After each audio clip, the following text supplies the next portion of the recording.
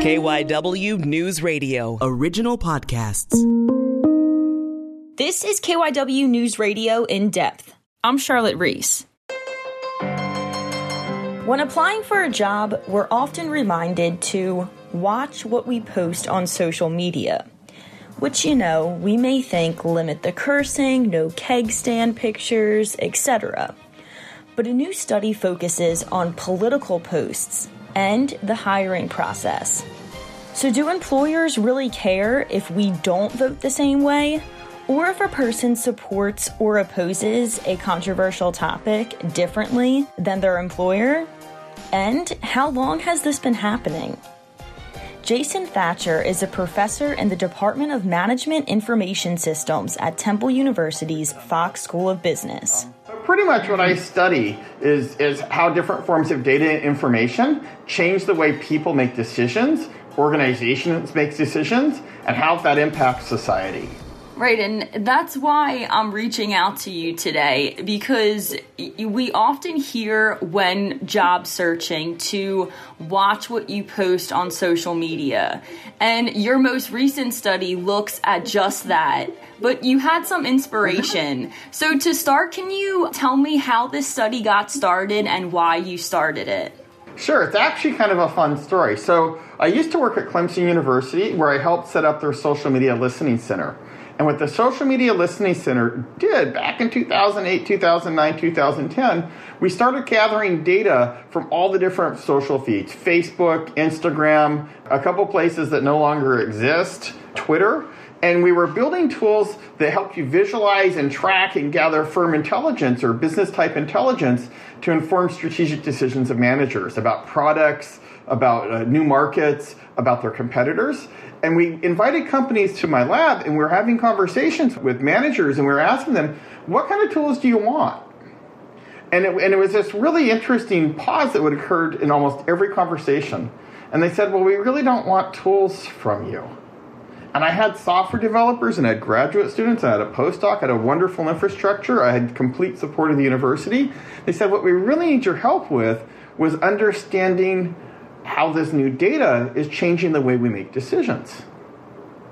And I stepped back and I talked with my team, and we're all going, okay, this is interesting, but this isn't what we expected, because we were hoping to get funding to build tools which helped us extend computer science type research, right? Tool building. And across the hallway, a psychologist, Philip Roth, he's an expert in selection, comes by one day and he goes, so Jason, what are you learning? You have like a company in your lab every single day. I've never seen anything like this. And I said, Phil, what we're learning is they want to talk to you. And we had a series of conversations followed. And what we created out of that was a research agenda that was inspired by firms for understanding how social media data was changing the way people made decisions about who to hire. So it is true then our social media posts can really affect the kind of job we get or who hires us? Absolutely. So we know that over 70% of firms in the States, according to the EEOC and other sources, actually actively go and look at your social media profile. We know they look at Facebook. We know they look at Twitter. We know they looked at LinkedIn. Okay, and it's not a surprise they looked at LinkedIn, right? Because we all create profiles on LinkedIn, so you can track us. But they also look for glimpses of information about your ability and about what kind of citizen you might be through the other things that you post. And your study is very interesting because you looked at specific viewpoints or issues or topics. Can you talk about what those specific points are and why you chose them? So what we were interested in looking for were topics that the country didn't agree on. That there was roughly a 40-60, 50-50 breakdown. And we drilled into topics as well that we knew would last for a while, that people would be interested in. Okay. And one of the topics that we looked at was legalizing marijuana, which in New Jersey, at least this year, is still a hot topic. We looked at the Affordable Care Act. We were interested in the Affordable Care Act because it's something I think we all agree on the outcome. We want people to be okay. We don't agree on how to get there, right? And then we were interested in gun control because the national conversation about gun control it's enduring. It's been around for the past 100 years. It's not going away. And the people that are interested in it and that are quite passionate about it are pretty strong in their views.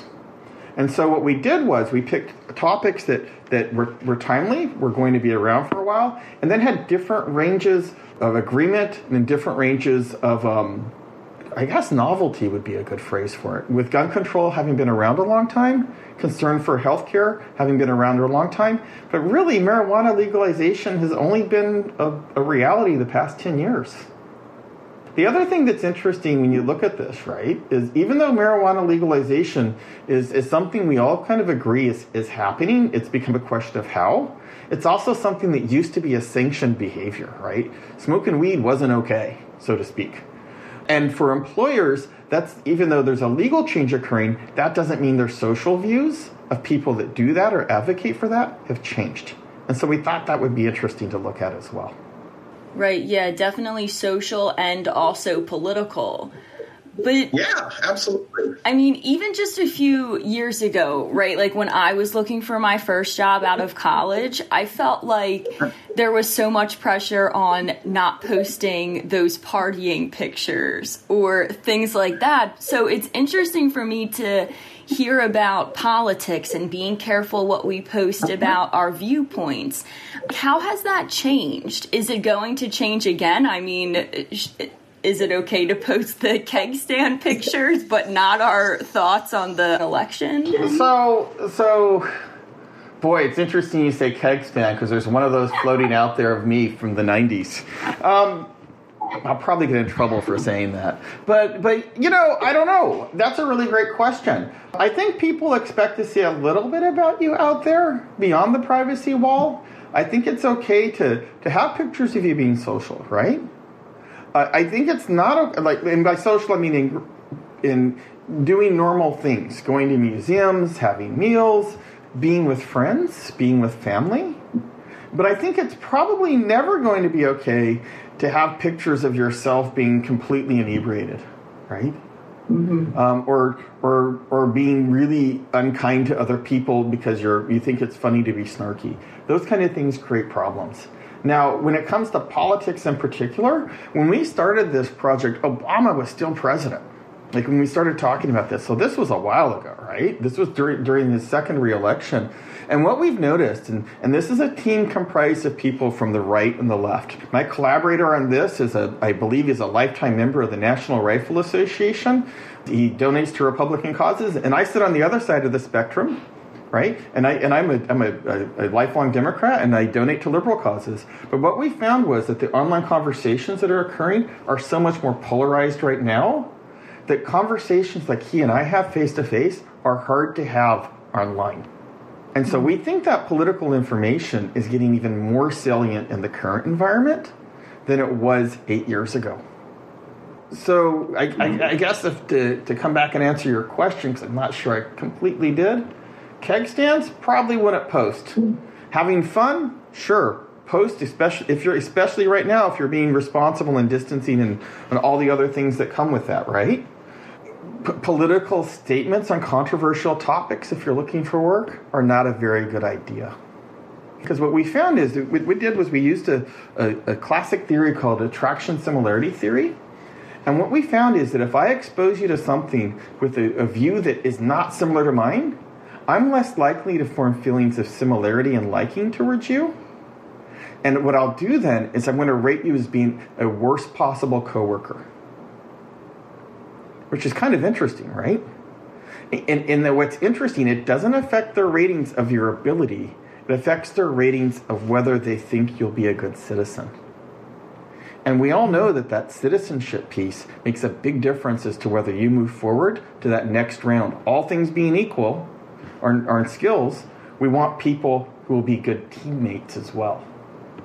Yeah, those are very, big takeaways. What is your suggestions then for companies based on the research? What are some things that maybe they should consider when doing job searching? And for the flip side too, you've mentioned a few, but for people who are job searching right now. So my first thing for companies is, there's been a lot of research done for 50 years in how we hire and how we take these cues of individual differences and value systems, belief systems, and we strip them out of the job process because we want to be reasonable and fair in our hiring, right? Because we do want diversity, but we also want qualified people.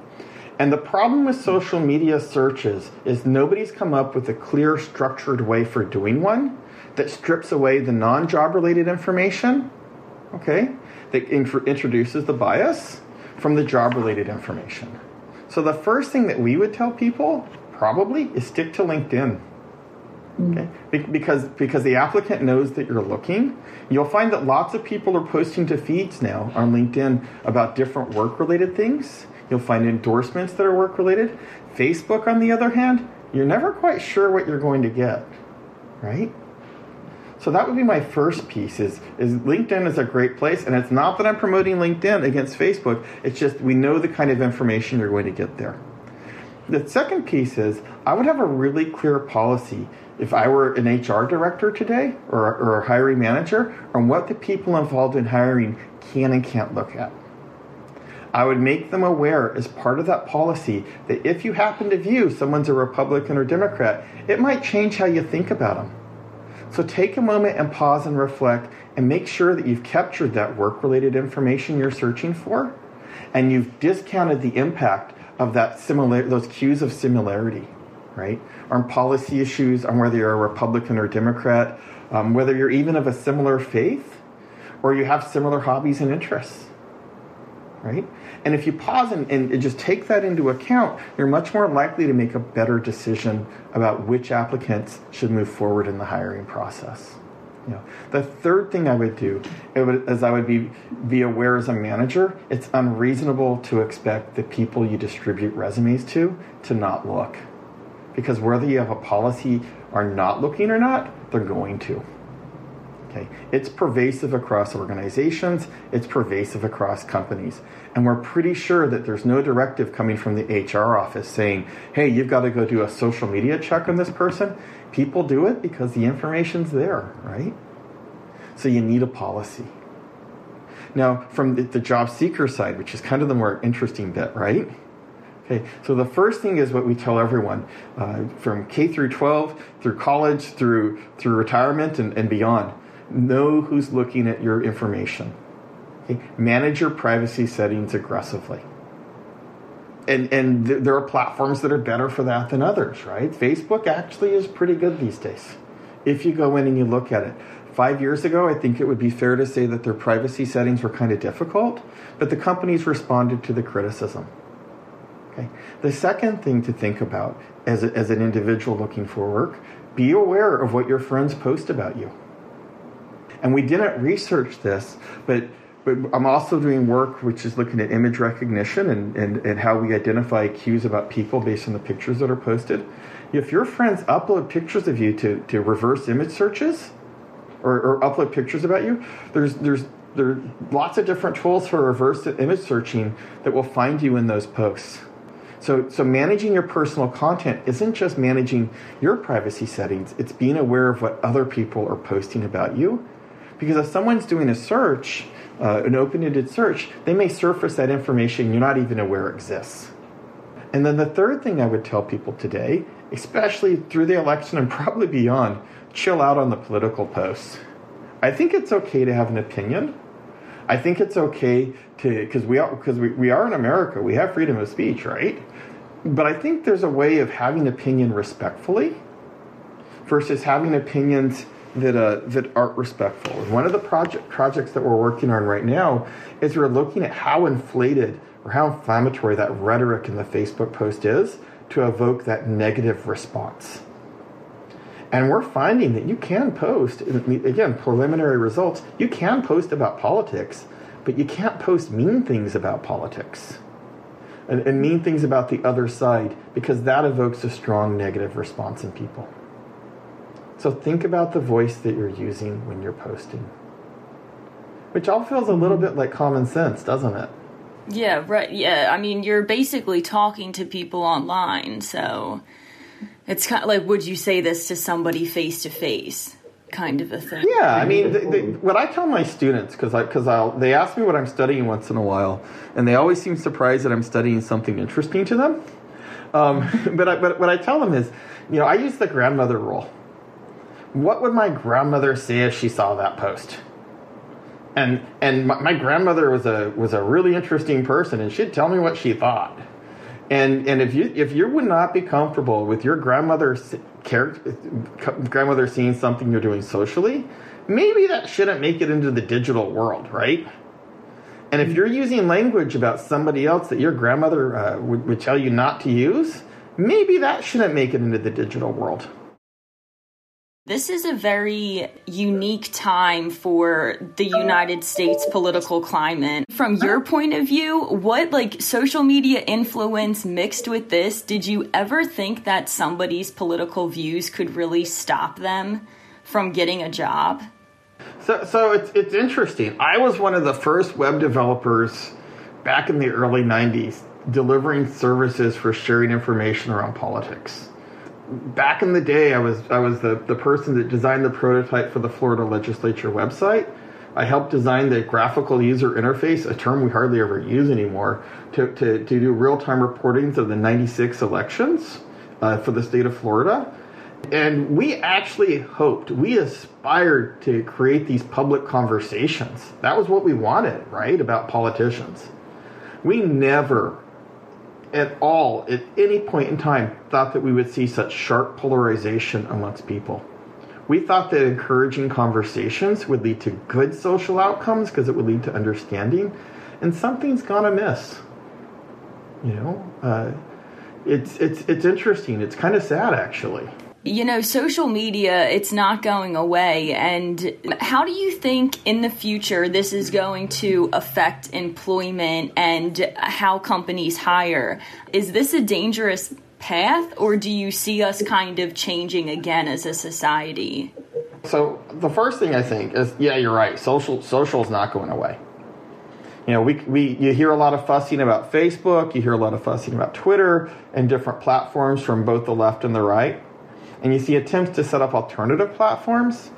One way or the other, there's going to be some place people speak online. I think we all just have to understand that. So in terms of going forward, I think that we're going to see, we're actually going to have to be more conscious in how we present ourselves, both face-to-face and online in the future, right? And be more conscious of the audiences that we're speaking to. I think we should all feel pretty comfortable talking with our privacy settings on. And I think organizations need to develop rules and guidelines that respect that privacy. There should be no difference between me if I'm posting into a Facebook group with a login and a password to treating that any differently than I would be speaking to somebody in my front room, right? Versus the conversation where I'm having a private conversation and I'm sharing my intimate worldviews on these things. Versus a public conversation, like when I go into a classroom where there are no privacy settings and there is no presumption that what I'm saying wouldn't be shared or recorded. And I think organizations need to think through their guidelines for what are private safe spaces for employees versus public spaces. I also think that people need to think about that too, right? It takes two to tango. And when people make imprudent or posts that are honestly really challenging or easily misinterpretable from a social perspective, you never know what's going to get picked up and go viral and hurt you, right? And we see a lot of conversations right now in broader society about being mindful of how you're performing and how you impact others. And maybe this is an opportunity for people to take a second and be a little bit more mindful about that. About how the things that we say and we do impact the people around us. Because we do it face to face, why wouldn't we do it online? And here's the thing that for me that's really quite telling, is when we do it online, it never goes away. Right? That 18-year-old you, that 22-year-old you, that 25-year-old you, that 40-year-old you, that 49-year-old me, okay? That's going to be captured in the words that we put out there. And that's a really big shift, right? Before, my words were ephemeral. When I was 20, 23, 24, developing websites, I counted on stuff disappearing. Today, I don't count on anything going away. if I publish it online. But here's like the good news, right? I think, like, if we can figure this out, how we can respect public and private spaces, we can have really interesting conversations and maintain relationships and friendships in ways we never could before. Like when I finished high school in Hong Kong in 1989, I never thought I would still talk to most of my classmates when I was almost 50. And that's pretty cool, right? And we all don't agree. It's really interesting, some of the conversations I see people having. And I think that's a powerful thing. But what we've done, because we have that shared experience, is we're respectful of differences. And that kind of value system that comes with growing together and being respectful, I think will lend itself to building that better society that back in the 90s when we were designing those first political websites for information sharing that we'd hoped to see develop. These are growing pains. I think we're all going to do a lot better. Yeah, I like how you ended it on a positive note. I think that's always important to do. Thank you so much, Jason, for joining me today and talking about social media and job searching and maybe what we should and shouldn't do. Thank you for having me. That's it for this episode of KYW News Radio In Depth. You can listen and subscribe to the podcast on the radio.com app or wherever you listen to your favorite shows. I'm Charlotte Reese, and we'll have another episode out soon.